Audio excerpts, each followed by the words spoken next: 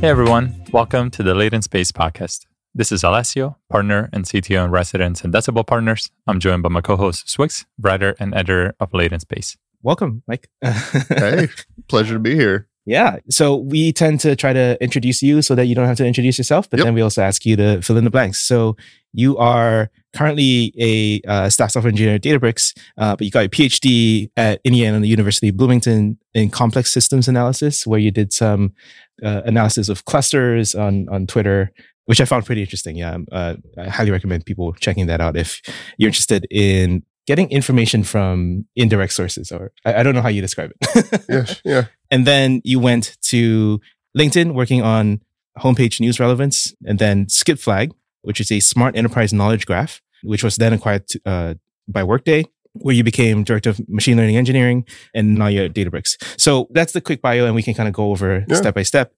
But what's not on your LinkedIn that people should know about you? So because I worked at LinkedIn, that's actually how new hires introduce themselves at LinkedIn, is this question. So I have a pat answer to it. Uh-huh. I love getting off trail in the backcountry. Okay. And I think that the sort of like radical responsibility associated to that clarifies the mind. And I think that the things that I really like about machine learning engineering and sort of the topology of high dimensional spaces kind of manifest when you think about a topographic map as a contour plot. It's a two-dimensional projection of a three-dimensional space. And it's very much like looking at information visualizations, and you're trying to relate your localized perception of the environment around you and the contours of ridges that you see or basins that you might go into. And you're like, there's that little creek down there, and relate that to the projection that you see on the map. I think it's physically demanding. It's intellectually challenging. It's natural beauty is a big part of it. And you're generally spending time with friends. And so I love that. I love that. These are camping trips, multi-day? Yeah, camping. I hunt too. I shoot archery, big game, backcountry hunting. But yeah, sometimes it's just, let's take a walk in the woods and see where it goes. Oh. Yeah. You ever think about going on one of those journeys in the Australian outbacks, like where people find themselves? I'm a mountain guy. I like to fly fish. I like to hill climb. Yeah, like the outback seems beautiful. I think 8 of the 10 most deadly snakes live in Australia. Like I'm. Yeah, you're good. You're good. Yeah. Any lessons from real hill climbing versus machine learning hill climbing? Dude, it's a lot like gradient descent. Yeah, for sure, man. I have remarked on that to myself before, for sure. Yeah. I'm not sure this is like path least resistance, please. That's awesome. So DALL-E, it's kind of come up in the last 3 weeks. You went from a brand new project at Databricks to one of the hottest open source things out there. So March 24th, you had DALL-E 1.0. It was a 6 billion parameters model based on GPT-J 6 billion, and used an alpaca training set to train it. First question is, why did you start with GPT-J instead of Llama, which was what everybody else was kind of starting from at the time? Well, I mean, so, we had talked about this a little before the show, but Llama's hard to get. We had requested the model weights and had just not heard back. And, I think our experience with the original email alias for DALL-E before it was available on Hugging Face, you get hundreds of people asking for it. And I think it's easy to just not be able to handle the inbound. Mm-hmm. And so there was a practical consideration, which is that, we did not have the Llama weights, but additionally, I think it's much more interesting if anybody can build it. And so I think that was our, and I had worked with the GPT-J model in the past and knew it to be high quality from a grammaticalness standpoint. And so I think it was a reasonable choice. Mm-hmm. Yeah. Yeah, maybe we can also go into the impetus of why you started work on DALL-E. You had been at Databricks for about a year. Was this like a top-down directive? Was this your idea? What happened? I've been working in NLP and language understanding for a fair while now. I mean, certainly since SkipFlag back in 2016, 2017. We can introduce SkipFlag if that's we don't have to focus too much on it, but this is an area. How information moves through networks of people is a long-standing interest of mine. And we built a hack day project, and I just slacked it to our CEO. And I was, this was when ChatGPT came out, and it was an integration into the developer experience. And I was like, as a user, this should exist. I want this. Mm-hmm. We should build this. It doesn't have to be us. And I mean, to our our leadership team is like 10 years into this journey, probably more than that at Databricks, and they are still so hungry. It's wild. It's just wild to see these people in action, this far into the marathon. And he's like, great, build it. Make it so. We have full-time responsibilities in infrastructure forecasting and infrastructure optimization. And so we did, and we just started building. And, so we'd been working on this class of technologies for several months, and we had a stack that, in part, how we were able to kind of pivot on the balls of our feet. We repurposed a lot of existing code that we had built up, in the past several quarters to create DALL-E. And just to be clear, like, is this an internal stack or is this externally available as Databricks Much products? of what we open sourced, that is the stack. It's not the exhaustive stack by any account, but it's some of the core components. Okay. Yeah. It only took 19 days to go from 1.0 to 2.0. Yeah. So 2.0 is 12 billion. So twice the number of parameters. You base this on the Pythia model family from Eleuthera instead. And I think that the biggest change is, like, instead of using the Alpaca training set, which is ChatGPT generated, so it has its own limitations, you created a brand new training data set created by the Databricks employees.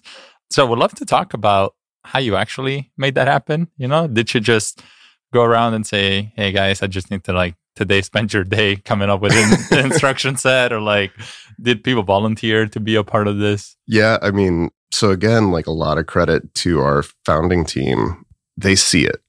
I think as much as anybody you'll talk to who is a new founder or somebody trying to work in this space, our executives have the fire and will see a bright neon meta future that Databricks will confidently lead the world into.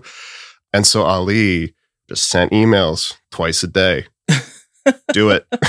Do it. We put together, we use the Instruct GPT sort of task families, content generation, brainstorming, closed QA, open QA, paraphrasing, things like this. And basically put together these Google Forms, just how can we build this as quickly as possible? We see this need. The alpaca trick is amazing that it works. It's amazing that we're highly non-obvious that, for GPTJ or even Llama, hundreds of billions of tokens into the train, this whisper of new data, sort of moves the parameter tensors into a new part of the state space. I think, my background is roughly in statistical physics related areas. And I think of it kind of like a phase transition, like ice and water. It's there very, very little separates the two, but they could not be more different. And so Ali just kept haranguing a huge email list of people, thousands and thousands of people. And it worked. The other thing is, to our employees' credit, people see the moment and they want to be part of something. And I think there's just passion and enthusiasm for doing this. So it was easier than you would expect. The answers, so you put some answers in the blog post. And they're pretty comprehensive, because one of the questions was how do I build a campfire? Yeah. And then the response was 4 paragraphs of actual truly. And answers. I think, true. Yeah. And I think part of it is that because of the rapid adoption of these technologies, that you have hundreds of millions of people, who knows what the numbers are, but on ChatGPT, people have become educated in terms of and opinionated about what they expect from these tools. And so I think, a lot of the answers are written in the style of what you would want from one of these assistants. And I think just to kind of riff on how this question of how the composition, because this is really relevant to our enterprise customers, how the composition of the data set qualitatively shapes the resulting behaviors of the fine-tuned models that are exposed to that stimulus. You look at a data set like Flan, which is a really, really large data set that is, I think, 1,000 plus tasks.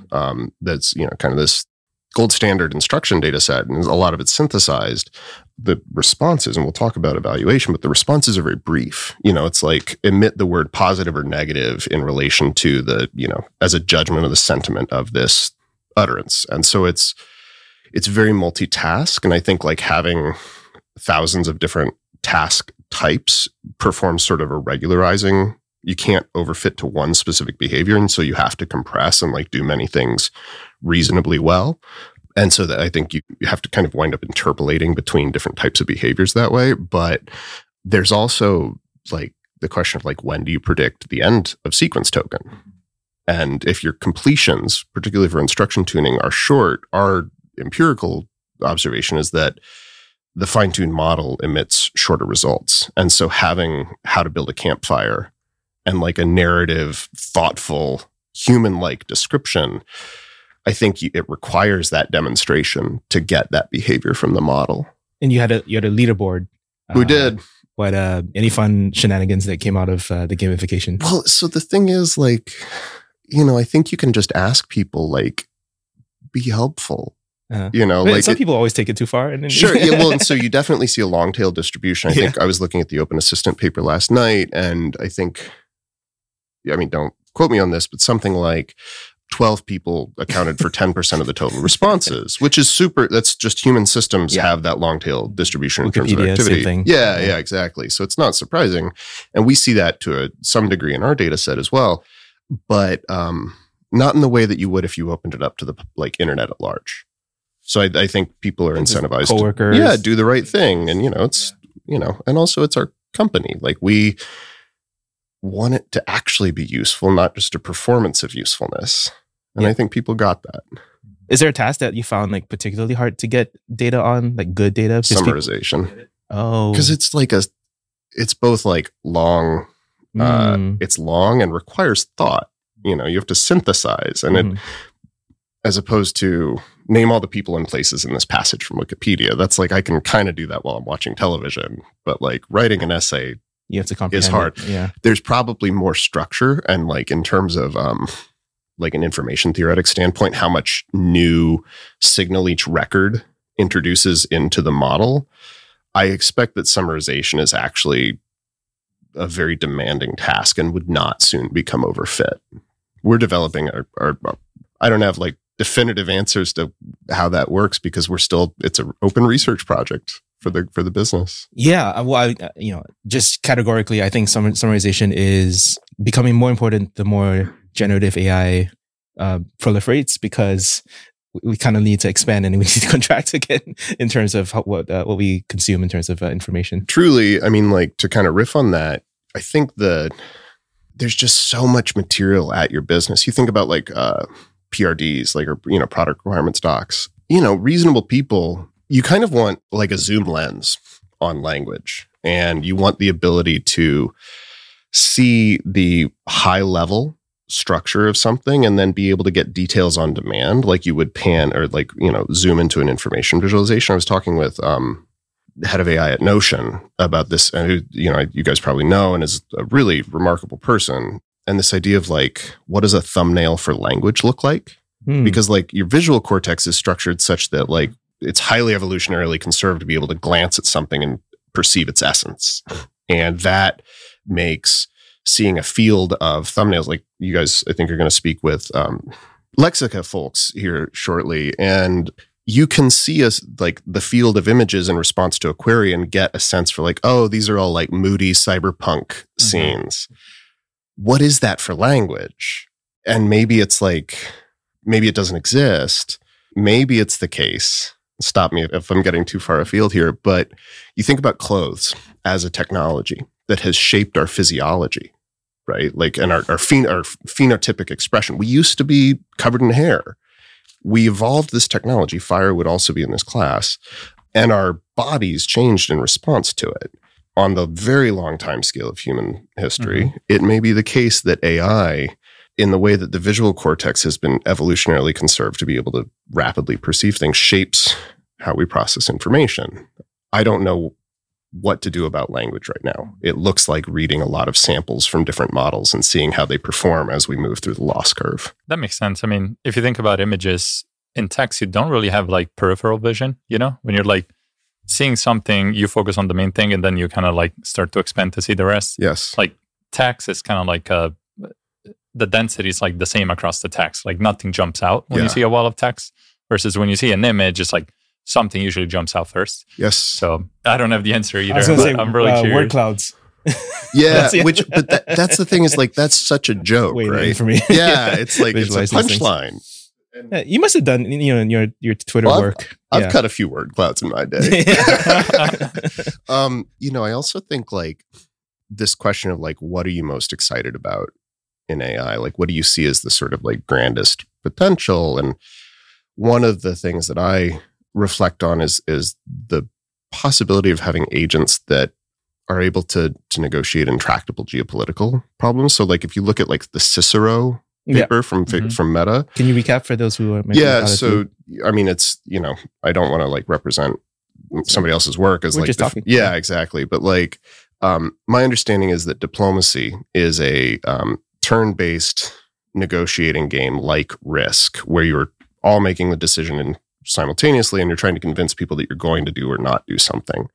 And this paper was co-authored with one of the top diplomacy players, and Meta built a system that was very, very capable at this negotiating game. I can envision nation states operating AIs that find game theoretically optimal and sort of non-exploitable steady states, basically, that, if you think about a lot of the large scale geopolitical disputes where it's just like human mediators are unable to find a compromise, AIs may be able to satisfying conditions that you're like, yeah, actually, that works for me. And to your point about like how the fovea and attention generally, but like how the actual visual cortex works, the idea that like a great writer says something in a way and it hits the unique structures in your brain and you have that chemical cascade, which is understanding.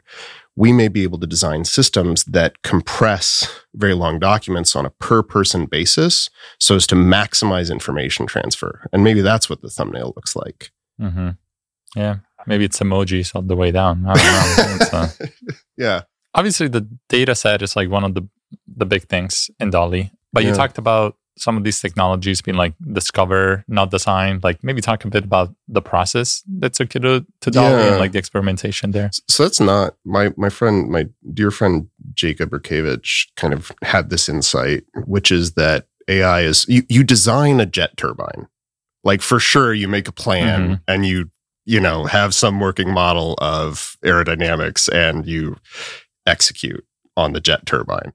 I think that with AI generally, we see, this instruction following behavior that we saw in DALL-E was not present in the base model. It, effectively it's a, very powerful base model, but it will just complete the prefix as though it's random page on the internet. We at Databricks, but also the community with Alpaca, discovered that you can perturb them just so and get quite different behavior. That was not really a design. I mean, it's designed in the sense that you had an intent and then you saw it happen, but we do not like choose the parameters. They are arrived upon. And the question that I have is what other capabilities are latent in these models, right? GPT-J was 2 years old. Can it do anything else that's surprising? Probably so. And I think you look at, particularly, and this is why the Pythia suite is so cool, is that, and, a ton of credit to Eleftherai for having this vision. And I think it will probably take some time for the research community to understand what to do with these artifacts that they've created. But it's effectively like this matrix of model checkpoints and sizes where you say, I'm going to take from, I think, 110 million all the way up to 12 billion, which is what DALL-E 2 is based on. And then at every checkpoint through the training run under, I think it's 2 billion tokens. So I think the Pythia suite is just trained on the pile. So it's like 400 million, which is probably undertrained. And did you guys see this I think it's Red Pajama released this morning? They've reproduced the Llama training data set. So it's 1.2 trillion tokens, and it's, a separate topic, but we looked pretty hard at what it would take to reproduce the Llama data set. And it's like non-trivial. I mean, bringing Common Crawl online and then near deduping it and, filtering it for quality. So the Common Crawl data set in Llama is, they fit a model to predict whether a page in Common Crawl is likely to be a reference on Wikipedia. And so that's like a way to I don't want lists of phone numbers, for example, or like ads. All of that is a lot of work. And so anyway, with Pythia, I think we can start to ask questions like through this matrix with size and like checkpoint depth. We have these different model parameters. How do behaviors emerge through that training process and at different scales? Maybe it will be less of a discovery process. Maybe we will get more intentional about like, I want to elicit I want summarization. I want closed form question answering. Those are the only things that matter to me. How much data do I need to generate or buy? How many parameters do I need to solve that compression problem? And maybe it will become much more deterministic. But right now, it feels a lot like we're just trying things and seeing if it works, which is quite different from a lot of engineering disciplines. I'm curious, does that reflect your experiences? Yeah, I think like we had a whole episode on kind of like scaling laws and everything with Varun from Exafunction. And I feel like when the Chinchilla paper came out, a lot of teams looked at their work and they were like, we're just kind of throwing darts. Yeah, exactly. That's not what we One guy said doing. 1.7 tokens, per parameter, and now we're redoing everything with 20 tokens. It's exciting, but also is like, I'm an engineer and a hacker. Like, I'm not a scientist, but I, used to pretend to be a scientist. Not really pretend, but like I respect the craft, and like it's also very exciting to have something you really don't understand that well, because that's an opportunity to create knowledge.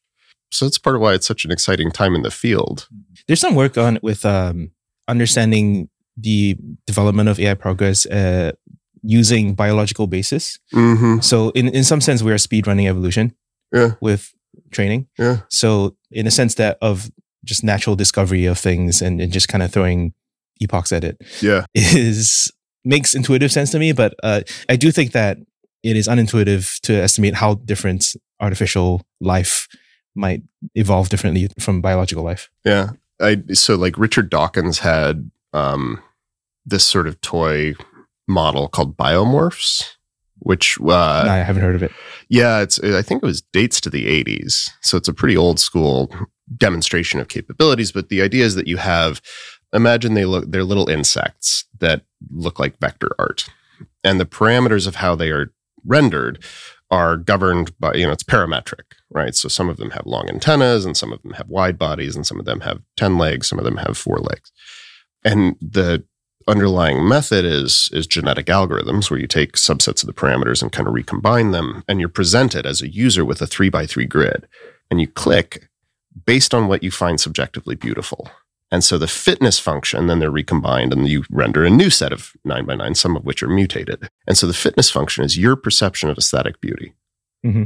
That is the pressure from the environment. And I think like with things like RLHF, where you're having this preference learning task that is a little different from next token prediction in terms of like, what is synthetic life and how are our preferences reflected there? I think it's a very sort of interesting area. Okay, so a lot of people are very inspired by your work with DALL-E. Obviously, Databricks is doing it partially out of the kindness of your hearts, but also to advertise Databricks' capabilities.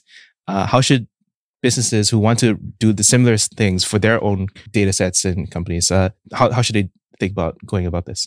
I really would actually say that it's probably less about advertising our capabilities. I mean, that, we're exercising our capabilities, but I really think that to the extent that we can help define some of the moves that reasonable teams would make in creating technologies like this, it helps everybody understand more clearly what needs to be done to make it useful and not just interesting. And so one of the canonical examples that we had in the original DALL-E was write a love letter to Edgar Allan Poe. Yep. Which is super cool and like very moody. I don't know if you guys remember the particulars of it, but it was like the imagined person writing this letter was like, I basically couldn't stand you, but I can't stop thinking about you, which is a very like gothic kind of mood in a letter like that, not relevant to the enterprise context. Right. So, like it's neat that it does it, but if I don't have to buy training data that gets it to write moody gothic letters to Edgar Allan Poe, and if I can be choosy about how I invest my token budget, that is useful to many businesses. And so, one of the things that we're trying to understand more clearly is we talked a little bit about like different tasks require that you compress in a way that generalizes. If you think about the parameters as compressing language and also world knowledge, the question is like, for a given model size, how many demonstrations of summarization, for example, are required in order to get a really useful grounded QA bot? And so I think in building these kinds of solutions and sort of seeing how the categories of behaviors in the instruction tuning or sort of fine-tuning data sets are related to those behaviors, I think we'll develop a playbook for startups in the enterprise that makes it so that you can move with an economy of motion. And this is related to evaluations as well. So one of the things that we had talked about sort of before we started recording was using the Eleutheri evaluation benchmarks. And I think Helm and there's a bunch of other batteries that you can push your models through. But the metrics that we looked at first when we built the first version of DALL-E, and this is on our Hugging Face page, you can go see this yourself. The GPTJ model and the fine-tuned DALL-E model have almost identical benchmark scores, but the qualitative character of the model just couldn't be any more different. And so I think that it requires better ways to measure the desired behavior, and especially in these enterprise contexts where it's like, is this a good summary? And how can I determine that without asking a person? And maybe it's kind of like you train reward models where you have sort of a learned preferences, and then you take kind of an active learning approach where you show the ones that it's most uncertain about to crowd workers, and it's kind of like human in the loop. Would this be PPO-ish? I mean, potentially that's not an area of expertise of mine yet. This is something that we're also trying to more deeply understand kind of what the applicability of that stack is to, like, I'm just trying to ship. My understanding is that that's somewhat challenging to bring online and also requires a fair number of labels. And so it's like, from an active learning standpoint, my thinking would be more like, you have a reward model that you've trained and you said, like, this is based on human judgments from my employees or some crowd workers, what I want from a summarization or a closed form question answering. And then you choose new examples to show to humans that are close to the decision boundary and that are like maximally confusing. It's like, I'm just really not sure, rather than things that are far from the decision boundary. And it's kind of like, I actually think there's going to be, in terms of value creation in the next, let's say 18 to 36 months, there's still room for like old tricks, like not everything has to be generative AI for it to be very valuable and very useful. And maybe these models and zero shot prompting just eats everything. But it's probably the case that like an ensemble of techniques will be valuable, and that you don't have to, establish like room temperature fusion to like, right. Create value in the world, at least for, another year and a half, just to spell it out for people trying to go deep on stuff, maybe leave breadcrumbs. Sure. When you say techniques, you don't just mean prompting. Oh, I mean, even like named entity recognition, like there's just like classic NLP stuff, like supervised learning. I mean, multi-class classification. I have customer support tickets.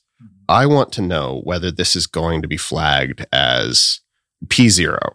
Like, it's not a complicated problem to solve, but it's still very valuable in these models that can deeply understand the essence of something and not necessarily generate language, but understand.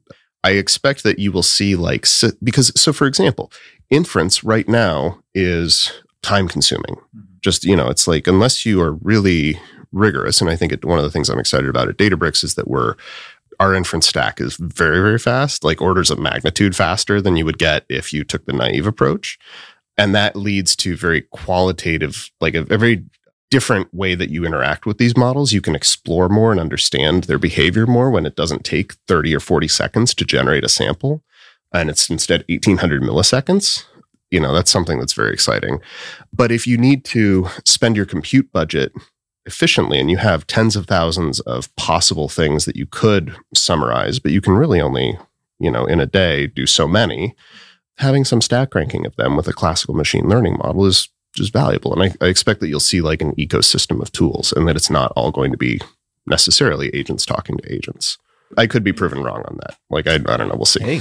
Hey. Going back to the evolutionary point, I feel like people think that the generative AI piece is like the one with the most like possible branches of the tree still to explore. So they're all focusing on that. But like you said, we're probably going to stop at some point and be like, oh, that thing we were doing is just as good. Let's pair them together and like use that instead of just like trying to make this model do everything. You know? Yeah. And there are things like categorically that only generative models can accomplish. And I do think, I mean, one of the reasons that at Databricks we see so much value for companies is that you can, with zero-shot prompting, you can say, given this customer support ticket, for example, give me a summary of the key issues represented in it, and then simply by changing that prefix, say, write a thoughtfully composed reply that addresses these issues in the tone and voice of our company. And imagine you have a model that's been fine-tuned on the tone and voice that's in your from your support team. Both of those problems historically would have taken like a reasonable machine learning team 6 to 8 weeks to build. And frankly, the response, I'm not sure you can do it without generative techniques. And now your director of sales can do that. And it's like the thing that might make me look foolish in retrospect is that orders of magnitudes cheaper to do it with prompting. And maybe it's like, well, sure, the inference costs are non-trivial, but it's just, we've saved all of that in time. I don't know. We'll see. I'm always interested in more economics of these things. And one of the headline figures that you guys put out for DALL-E was the $30 training cost. Yes. How did you get that number? Was it much lower than you expected? And let's just go as deep as you want. Well, you just think about, so, we trained the original DALL-E on A100s. And so one of the cool things about this is we're doing this all on Databricks clusters, right? So this works out of the box on Databricks. And turns out, I think you would probably need slightly different configurations if you were going to do your own full pre-training run on, trillions of tokens. You have to think about things like network interconnect and like placement groups in the data center in a more opinionated way than you might for Spark clusters. But for multi-node distributed fine-tuning, the Databricks stack is great out of the box. That was wonderful to find. You've been building the perfect fine-tuning architecture the whole time. Maybe it's not perfect yet, but it's pretty good. And I think so for the original DALL-E, it was just a single node. And so you can bring up an 8-node A100 machine. And I'm thinking of just the off-the-rack pricing from the cloud providers. It's about $30. I think the actual number is probably less than $30. For how long? It was less than an hour to train the thing. It's 50,000. Alpaca's 50,000 records. Right. And you've open sourced the notebook, which people can check out. We'll link in the show notes. It's not for people. There's the risk that I am making this up is zero. Yeah. No. I'm not saying that. I know you're not. I'm just saying I'm leaving breadcrumbs for people to say, hey, it's $30, takes an hour. Go do it. It's crazy. And that's you think about, I know for a fact that you're not suggesting that, but it's just what's nuts is that you can just try it. Yeah. You can, if you have $30, you can stand this thing up and on a single machine, execute this training run. And I think I talked about this idea that it's kind of like a phase transition. What's surprising about it, if you were to say, hey, given a corpus of millions of instruction pairs, you can, for $10,000, which is still an order of magnitude less than it costs to train the thing, get this qualitatively different behavior. I'd be like, yeah, that sounds about right. And it's if you have an afternoon, you can do this. That was not, certainly, it was not obvious to me that was true. And I think especially with libraries like DeepSpeed that, so DeepSpeed is a library that gives you many different options for dealing with models that don't fit in memory and helping increase the effective batch size by, for example, putting the entire model on a GPU, on several different GPUs, and then having device local batches that are then the gradients are accumulated or sort of aggregated for those from those different devices to get an effective batch, or sharding the actual different model sub modules across GPUs. And this is all available in the notebook. And the model that we trained does not fit on a single device. And so you have to shard the model across the GPUs to run the training. an incredible time that like this technology is just like free and open source. And it's like the Microsoft team and the Hugging Face team have made it so easy to accomplish things that even just 2 years ago really required a PhD. And so it's like level of effort, capital expenditure, substantially less than I would have expected. Yeah. And you sort of co-evolve this because you also happen to work on the infrastructure optimization team. Yeah. I mean, that's kind of like, this is kind of a separate project at Databricks, which is like making sure that we have a great customer experience and that we have the resources that are required for all of our customers. You can push a button, get a computer, get a Spark cluster. And I think when you look to a world where everybody is using GPUs on Databricks, making sure that we are running as efficiently as possible so that we can make Databricks a place that is extremely cost effective to train and operate these models, I think you have to solve both problems simultaneously. And I think the company that does that effectively is going to create a lot of value for the market. Yeah, you mentioned Spark. Obviously, Databricks, started, like the founders of Databricks created Spark at Berkeley. Then, from an open source project, you start thinking about the enterprise use cases. You end up building a whole platform. Yeah. You still had a lot of great open source projects like MLflow, Delta Lake, things like that. How are you thinking about, that was kind of the MLOps phase, right? As you think about the LLM ops needs, like obviously we can think of some of these models as the spark, so to speak, of this new generation. Like, what are some of the things that you see needed in infrastructure and that maybe you're thinking about building? Yeah, I mean, so kind of first to address this matter of open source, I think, Databricks has done a lot of things and has released into the public domain a lot of technologies where a reasonable person could have said, you should treat that as IP that you and no one else has. And I think time and again, the story has been more is better and we all succeed together. And when you create a new class, people rush in to fill it with ideas and use cases, and that it's really powerful. It's both good business and it's good for the community. And DALL-E, I think, is very much a natural extension of that urge, which just, I think, reflects our founders' tastes and beliefs about markets and technology. When it comes to LLM ops, which is not a phrase that rolls off the tongue. It's not. We'll improve. We're going to need something better than that. This kind of gets back to like, what is a thumbnail for text? Mm-hmm. One of the things that my team winds up doing a fair amount of right now is like slacking back and forth examples of like generated samples. Okay. Because like these evaluation benchmarks do not capture the behaviors of interest. And so we often have like a reference battery of prompts. Let's say 50 to 100, write a love letter to Edgar Allan Poe. Yeah. Give me a list of like what are one of our things is what are considerations like it should keep in mind when planning for a backcountry backpacking trip? Can you generate a list of reasonable suggestions for a backpacking trip? And you see as you kind of move the model through the loss curve under instruction tuning that that behavior emerges, and that like you kind of wind up qualitatively evaluating, is the model doing what I want in respect to these prompts that I've seen many different models answer.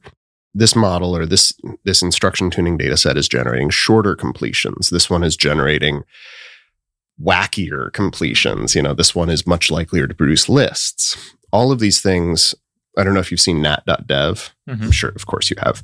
That idea of the grid of like, I want to run inference in parallel on arbitrary prompts and compare and contrast, like tooling like that is going to make it, and especially with a fast inference layer, and this is where I think Databricks has a lot of opportunity to create value for people, is being able to serve, interact, and measure the behavior of the model as it changes over time and subject it not only to quantitative benchmarks, but also qualitative, subjective benchmarks, plus human in the loop feedback, where imagine that I burn a model checkpoint and every 1,000 steps, I send it off to an annotation team and I get 100 pieces of human feedback on the results. And it's like, there's kind of like, what is the right volume of human feedback to get to statistical significance? But I think there is an ensemble, each of these is like a different perspective on the behavior of the model, quantitative, qualitative, and then human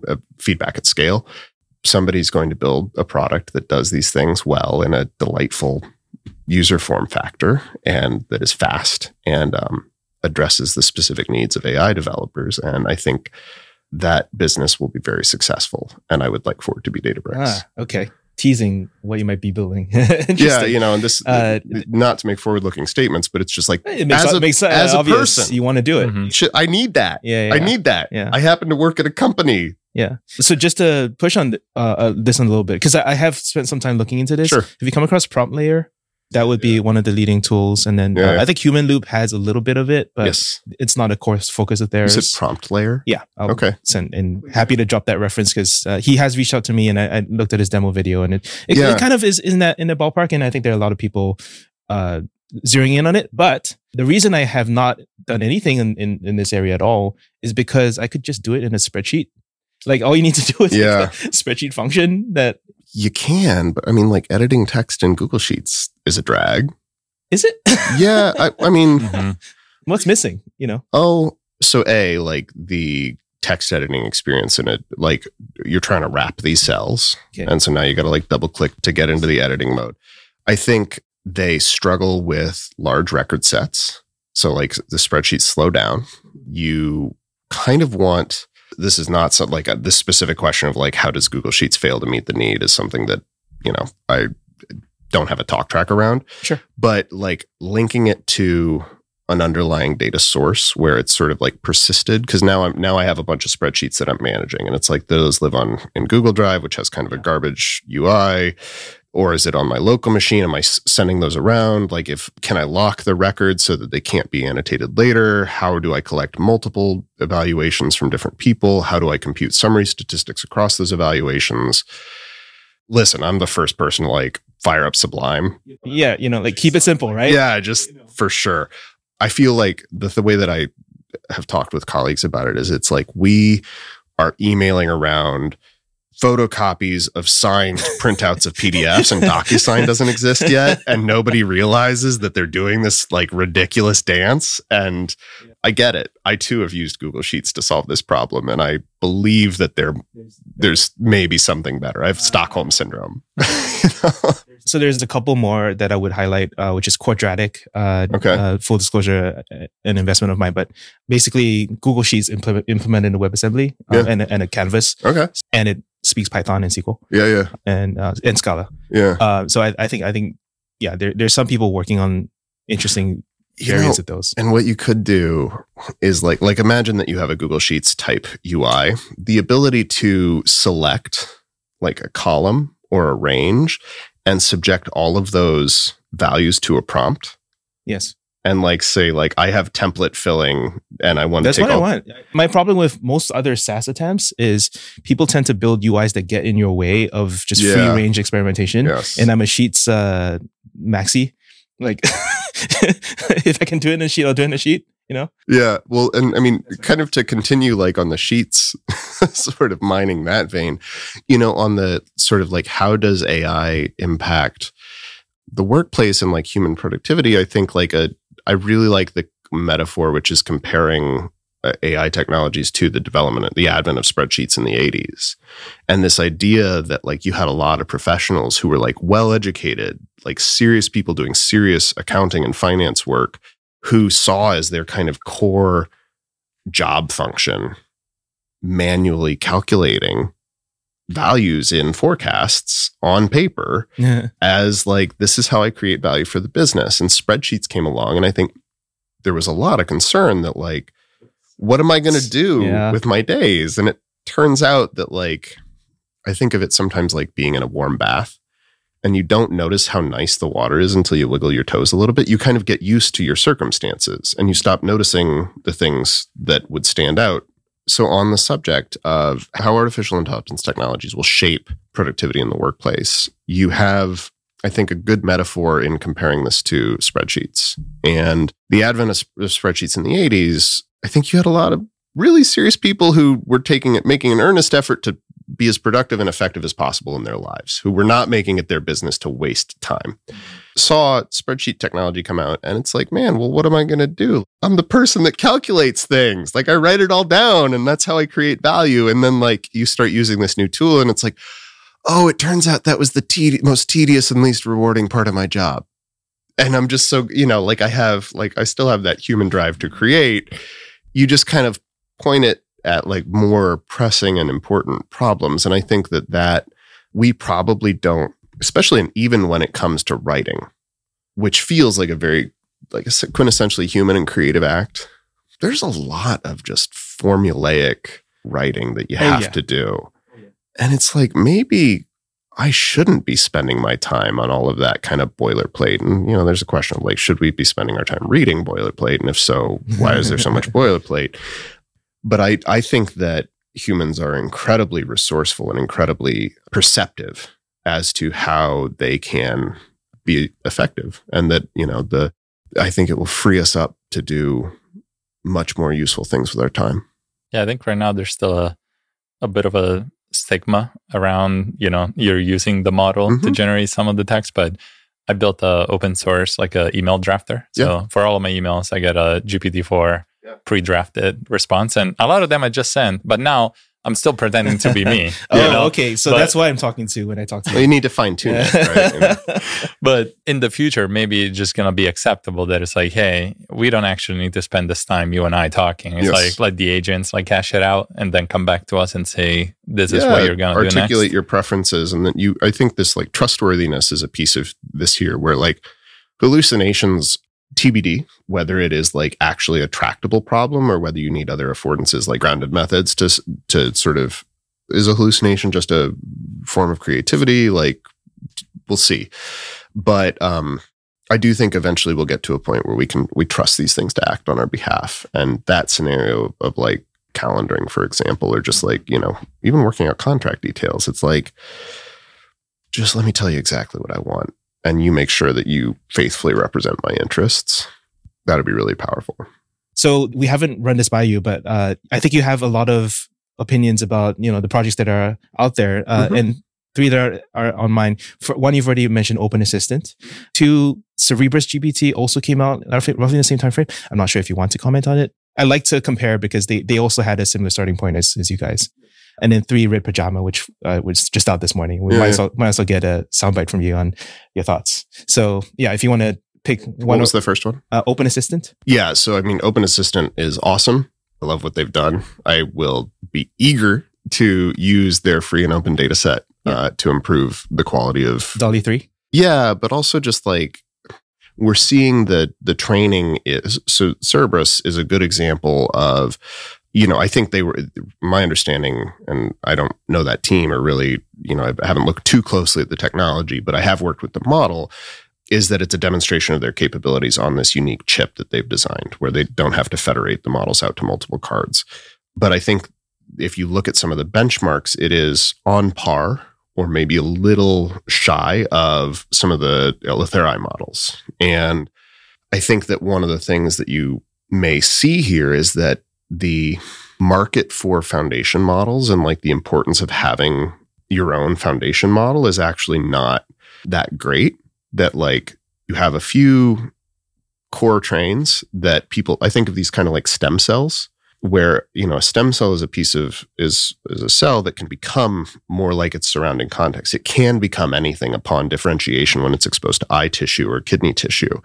These foundation models sort of are archetypal and then under fine tuning become the specific agent that you have a desire for. And so I think they're expensive to train. They take a long time to train. Even with thousands of GPUs, I think you're still looking at like a month to stand up some of these really big models. And that's assuming everything goes correctly. And so what Open Assistant is doing is, I think, representative of the next stage, which is like open data sets. And that's what the DALL-E release is also about, is I kind of think of it like an upgrade in a video game. I don't play a ton of video games, but I used to, and I'm familiar with the concept of like your character can now double jump. Mm-hmm. Right. Great. It's like, here's a data set that gives it the ability to talk to you. Here's a data set that gives it the ability to answer questions over passages from a vector index. I think anybody who's listening, I think there's a tremendous opportunity to create a lot of value for people by going through this exercise of the unsexy work of just writing it down and figuring out ways to do that at scale Some of that looks like semi-synthetic methods. So something I would love to see from the DALL-E data set is paraphrasing of all the prompts. So basically, you now have multiple different ways of saying the same thing, and you have the completions, which are correct answers to different variants of the question. I think that will act as like a regular, it's kind of like image augmentation. I was going to say, you flip it. Yeah. Yeah. I believe that will work for language. Like one of the things you could do, because we saw that within 24 hours, the data set had been translated into Spanish and Japanese, the DALL-E data set. Yeah, it was, I mean, it's an API call. Yeah. Right. Yeah. So that's super cool. And also something that is only possible with open data. Well, it's only useful with open data. But I just last night was thinking, like, I wonder if you could, to paraphrase, because it's not obvious to me, like, what the best and most state-of-the-art paraphrasing model is. You could use Google Translate potentially and take the prompt, translate it to Spanish, and then translate it back to English. You get a slightly different way of saying the same thing. Right. So I think the self-instruct paper is really about like few shot prompting to get more prompts, and then using large models to get completions, and then using human annotators to judge or train a reward model. I think that bootstrapping loop on the back of these open data sets is going to create multi-million scale training corpuses. And so what Open Assistant has done is, it's a great model. I don't know if you've tried their interactive chat, but it's just really quite an impressive accomplishment. But that the gesture towards open data that the DALL-E data set and the Open Assistant data set represent, I think, is probably going to define the next 6 to 9 months of work in this space. And then the Red Pajama. Red Pajama, I mean, yeah, it's like I said, you can do a close read of the Llama paper. There's the data set section. And I think they use 7 distinct data sets, Archive, and I think maybe Stack Exchange and Common Crawl. Okay, so they have Common Crawl, yep. C4, which is Common Crawl, but filtered. Subset, yeah. GitHub, Archive, Books, Wikipedia, Stack Exchange. Yes. So, take Common Crawl, for example. When you read the Llama paper, so Common Crawl, I think, is 3 terabytes in the Llama paper. It's not something you just download from, like, you have to produce this data set, or at least the CCNet implementation that they reference there. And you have like a single paragraph in this research paper dedicated to how they produce Common Crawl, and they do near deduplication. They train a model to predict whether something is likely to be a reference link on Wikipedia. And there's just a bunch of other stuff that not only from like where do you get the model to predict whether something is a link as a reference on Wikipedia when you train it, and then like where's your cut point? Now you have kind of this precision recall trade-off, and it's like those decisions have material impacts on the quality and the character of the model that you learn, but also just from a scale standpoint, like building Common Crawl locally requires like a non-trivial distributed systems lift. And so I think Red Pajama is, and I think it's Mila and Chris Ray's lab, Hazy Research, I think, or at least he's attached, and Together, and I think Together is kind of leading. There's a bunch of great teams behind that. And so I have no reason to think they didn't do the hard, difficult work correctly. Yeah. And now is this major piece of the lift if you're wanting to do a Llama repro in public. And I think would very naturally be the next step. And I would be kind of surprised if a train was not currently underway. Everybody agrees Llama is very, very strong. Also, we agree that it is not open. Incentives for somebody to spend a couple $1 million and produce it and then be the team that opened this architecture are quite high. Mm-hmm. So I think in the next, you asked for like predictions. I think we're 5 months at most away from a open Llama clone that is as high quality as what Meta has produced. I will be disappointed if that's not the case. And I think like there's the big distinction between what is open, what is like open in a way that is commercially usable after that. I know in the DALL-E 2 post you mentioned that you had a lot of inbound with DALL-E 1.0, but a lot of businesses could not use it because of where the training data came from. Yes. What are some of the use cases that people have there? Is a lot of it kind of like talking to your data? Are there like other things that are maybe people are not thinking about using it for? Yeah. So, I mean, we have a number of customers who have reached out with really concrete use cases around customer support, ticket resolution.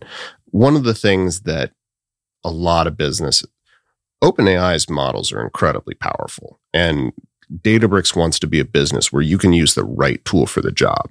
Like if you have information from the public web, let's say you have forum posts, right, that you need to synthesize and process, that's just not sensitive information, you should be able to use truly whatever model. That might be a fine-tuned model that is like laser focused on your problem. It might be a general instruction following model and sort of whatever kind of intelligence GPT-4 is. It's, it's quite powerful.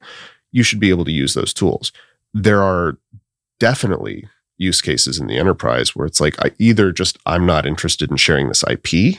These are effectively our state secrets. Or from a regulatory and compliance standpoint, I just can't send this data to a third-party subprocessor, or something even as quotidian as like, I just really don't want to go through procurement on this. Like it's kind of around those. I have some reasons to keep this in-house. A lot of use cases like that. And that, I'm not a lawyer, and so I won't speculate on the sort of actual licensing considerations or the actual obligations, but it's just like people like to be able to move confidently. And what we've done with DALL-E is make it super clear. This model and this data set are licensed for commercial use. You can build a business on the back of this. And that, I think, is a big part of why the response has been so positive. Hugging Face has the RAIL license, Responsible AI license, which isn't recognized as open source yet. So that was the whole problem with Stable Diffusion, that it's just unclear because this is a completely new license that is unproven. But I just find it interesting that the existing open source licensing regime is mostly around code. And right now, the value has shifted from code to the weights. Yes. Yeah. I think we can go on a 3-hour rant about the open source initiative and like who decides what an open source license is. But I think I think the approach of like, hey, we know what commercial use is. Like, this is good for it. Yes. This is good. You're not going to have to worry about us suing you. It's like, the semantics of Clear is always better. Exactly. It's like, we don't need to be approved by the OSI. Yeah. You're going to be okay.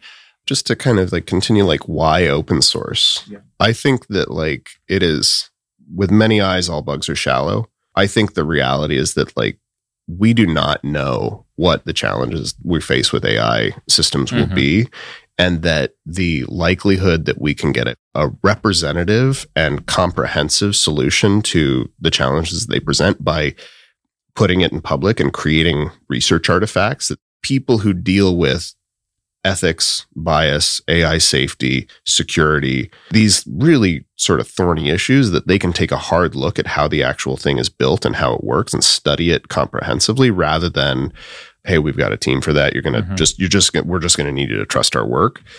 I think I want to be in the former future, rather than sort of like, I hope that people have done this correctly. I hope that somebody is taking care of this. When people evaluate this, how do you think about moving between models? Obviously we talked about how the data set kind of shapes how the model behaves. There's obviously people that might start on OpenAI and now they want to try DALL-E. It's like, what are some of the infrastructure there that maybe needs to be built to allow people to move their prompts from model to model, like to figure out how that works? That's really interesting. Because you see, even like moving between GPT-3.5 and GPT-4, that the behavior, like some things that were not possible on 3.5 are now, many, many things that were not possible on 3.5 are now possible on 4. But you kind of want like slightly different problem formula, like slightly different prompt formulations, or it's kind of like you want regression tests for prompts. And you could see like an automated system, which is helps design a prompt such that the output of this new model is isomorphic to the outputs of the previous model, and sort of like using a language model to iterate on the prompt. So it just kind of evolves it to like adapt to the new model. I have 2 beautiful boys who are just incredible humans. And my friend Ben and I built them an interactive choose your own adventure storytelling book that uses ChatGPT to generate stories and then options within those stories, and then uses OpenAI's image generation model, DALL-E, to illustrate those options. And then the kids can kind of choose their way through these stories. And the thing that you really like when you start to really push these things for more than just like single turn prompt response, and I'm it's fine if it's language, and you really need it to be like an API, is that like 19 times out of 20, it's like an API, and then the 20th generation, it's like just a totally different format. And you really like try to, in the system prompt, really seriously, I just only want you to give me 3 options and lettered A, B, C.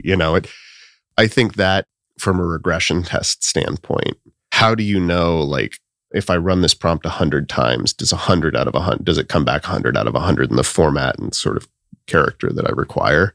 That's not something a person can really do effectively. And so I think you do need sort of meta models that judge the outputs and that manage those migrations. Mm-hmm. Yeah. So it's an interesting product class. I haven't thought about it too much. Yeah. When you mentioned before the example of the, backcountry trip, I was like, it would be so cool if you had a simulation where like, okay, this is the list you had. Now I have this game where like I'm putting a character with that inventory and see if they survive in the backcountry. Because you can, the first time I went to Yellowstone to camp, I forgot to pack like a fly for my tent. And obviously it rained because, you get punished right away. Yeah. That's the environment providing you with a gradient to update your model weights. You should be grateful to have such an excellent these models, like the evolutionary piece that is missing is like these models cannot die, they cannot break an arm, they cannot, when they make suggestions, like they don't actually have any repercussion on them. So I'm really curious if in the future, okay, you want to make a poem, a love poem. Now we're going to send this to actual people. Yeah. And if you get rejected, your model's going to die. So I think like one of the things that's cool about LangChain, for example, we all know they're doing awesome work and building useful tools, but these models can tell if they're wrong. So you can ask a model to generate an utterance, and that next token prediction loss function may not capture, you may hallucinate something, you may make something up, but then you can show that generation to the same model and ask it to tell you if it's correct or not, and it can recognize that it's not. And I think that is directly a function of the attention weights, and that you can attend to the entire, whereas like for next token prediction, all I can see is the prefix and I'm just trying to choose, and choosing stochastically, right? You're frequently like, it's a weighted sample from the distribution over that softmax output vector, which does not have any reference to factuality. But when you resubmit to the model and you give it like, here's the entire generated passage, judge it in its completeness, well, now I can attend to all of the tokens simultaneously. And it's just a much, much easier problem to solve. And so I think that's a cool insight. Yeah. I mean, it's just, this is reflection. Yeah, exactly. You can just see what you said, and like the model may contain enough information to judge it. And so it's kind of like subject your plan to an environment and see how it performs. I think like you could probably ask the model, I mean, we can try this today. Here's my plan for a backcountry trip. Critique it. Mm-hmm, right. That. What are the things that could go wrong with this inventory? And I think that there's one scenario, there's one trajectory for this class of technologies, which would be like self-reflexive models where it is not super linear. You don't get anything more than what is already contained in the models, and you just kind of saturate. And it's like, okay, you need human feedback. There's another scenario, which is the AlphaGo scenario, where models can play themselves, and in observing their behavior and interactions, they get stronger and better and more capable. That's a much more interesting scenario. And this idea that like in considering the entire generated sample, I have more insight than just when I'm sampling the next token, suggests that there may be that escape potential in terms of getting super, non-saturating returns on quality. Yeah, this was great, Mike. I know we're at time. Maybe we can jump into lightning round next. We'll read you the questions again. Okay. If you want to think about it. So, okay. Favorite AI product? This is a boring answer, but it's true.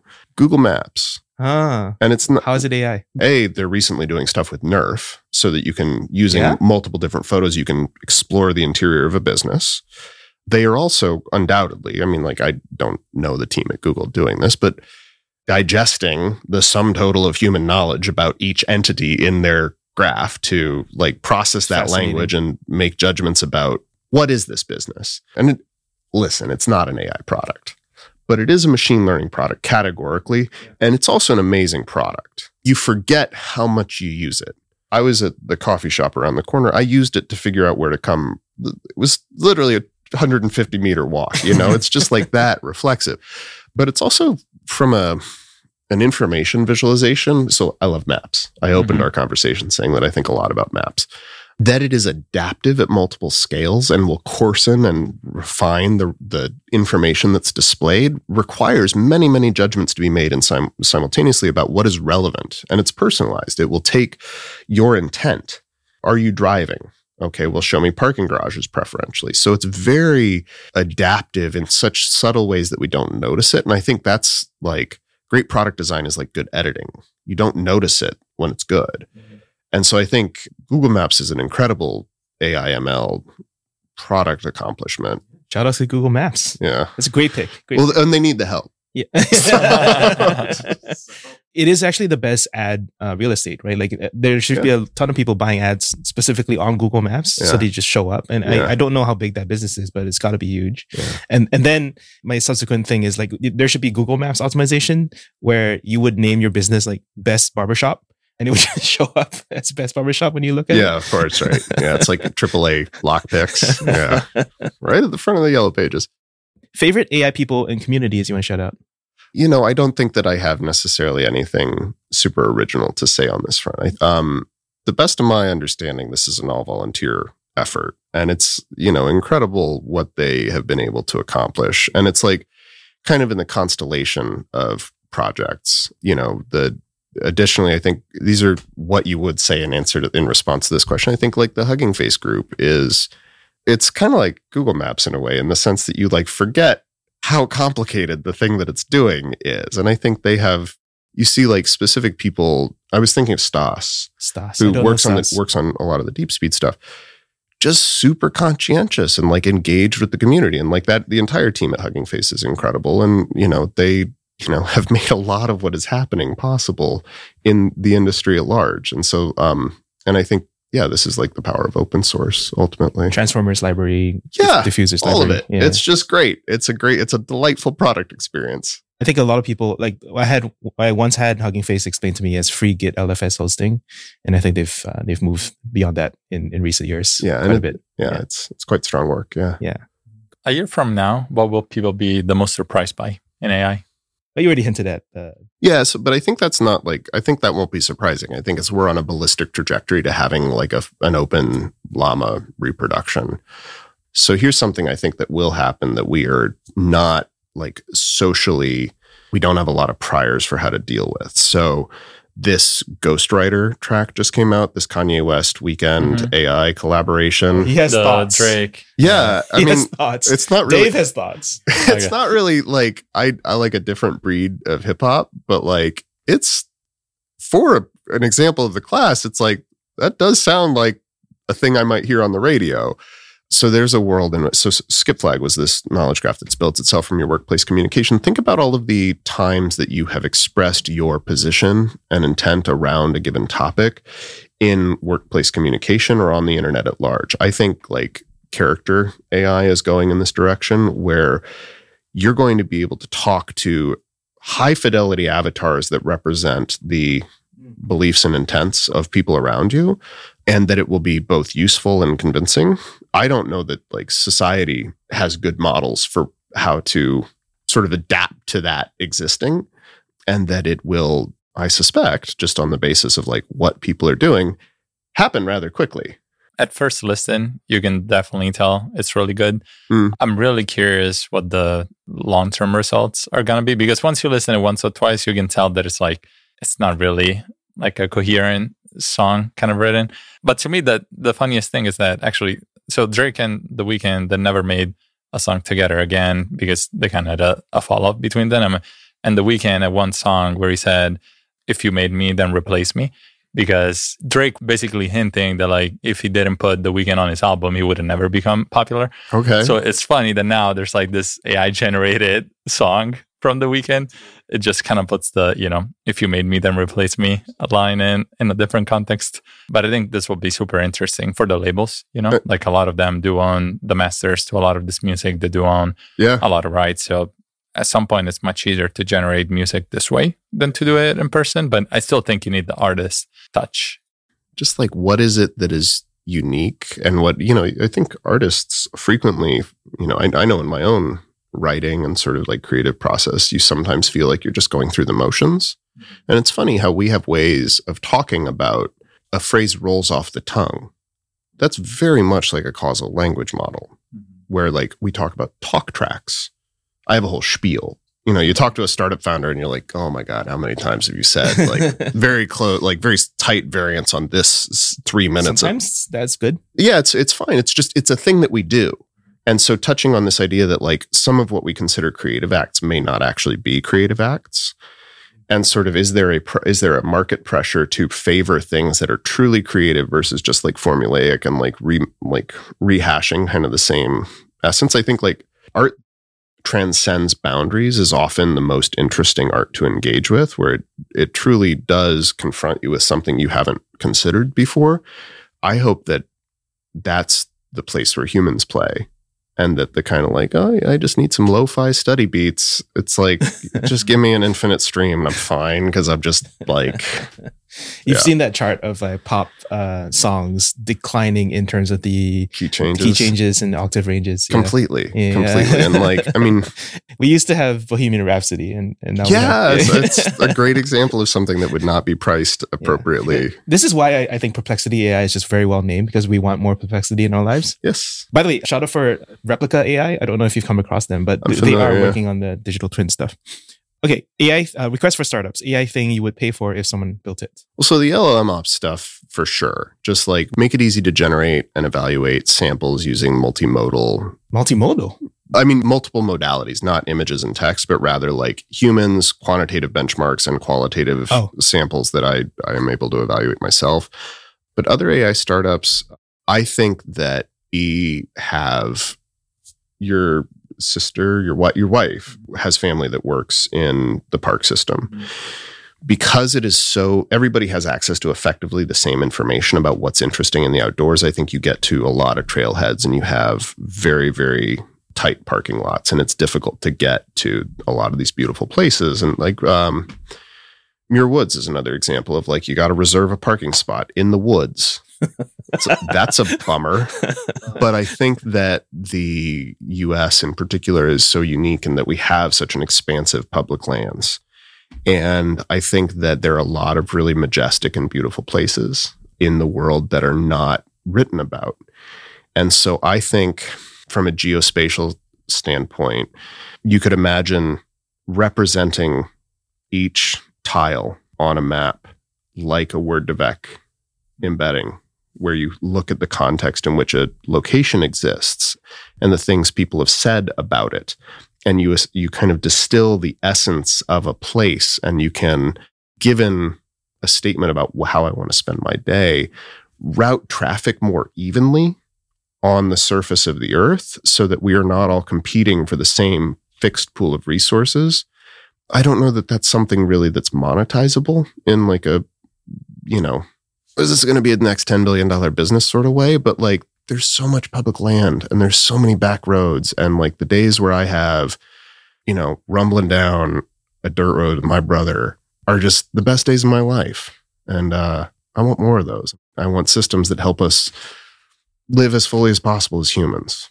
Yeah, there's definitely a lot of, you got the most popular trails. Everybody wants to be there. Yeah. And then there's the less known ones. And I feel like a lot of people, back to the text to back, is like, they don't know what they're going to find. There's not like YouTube reviews of all these trails, but like you can see it. So I think a way to better understand that would be cool. I mean, just to kind of like riff on this just a little more and we can wrap, like I do think there's a AI technology as a swarm management tool, being able to perceive sensor and camera inputs from multiple different agents in a system. And I think about like ultra low powered gliders as an example of like, I would like to be able to get, there are tools now where you can, for $180, get a satellite to take a picture today of like a 5x5 kilometer area. I just want to be able to run recon fleets on the backcountry and get like up-to-date trail conditions. I don't know that anybody's going to make any real money doing this, but if it existed, I would use it. So maybe I should build it. Maybe. Yeah, exactly. open source. It's part of Databricks' long-standing commitment to open source. We're diversifying into new markets. Awesome, Mike. It was great to have you. Real Oh, this was a treat. Yeah, thanks.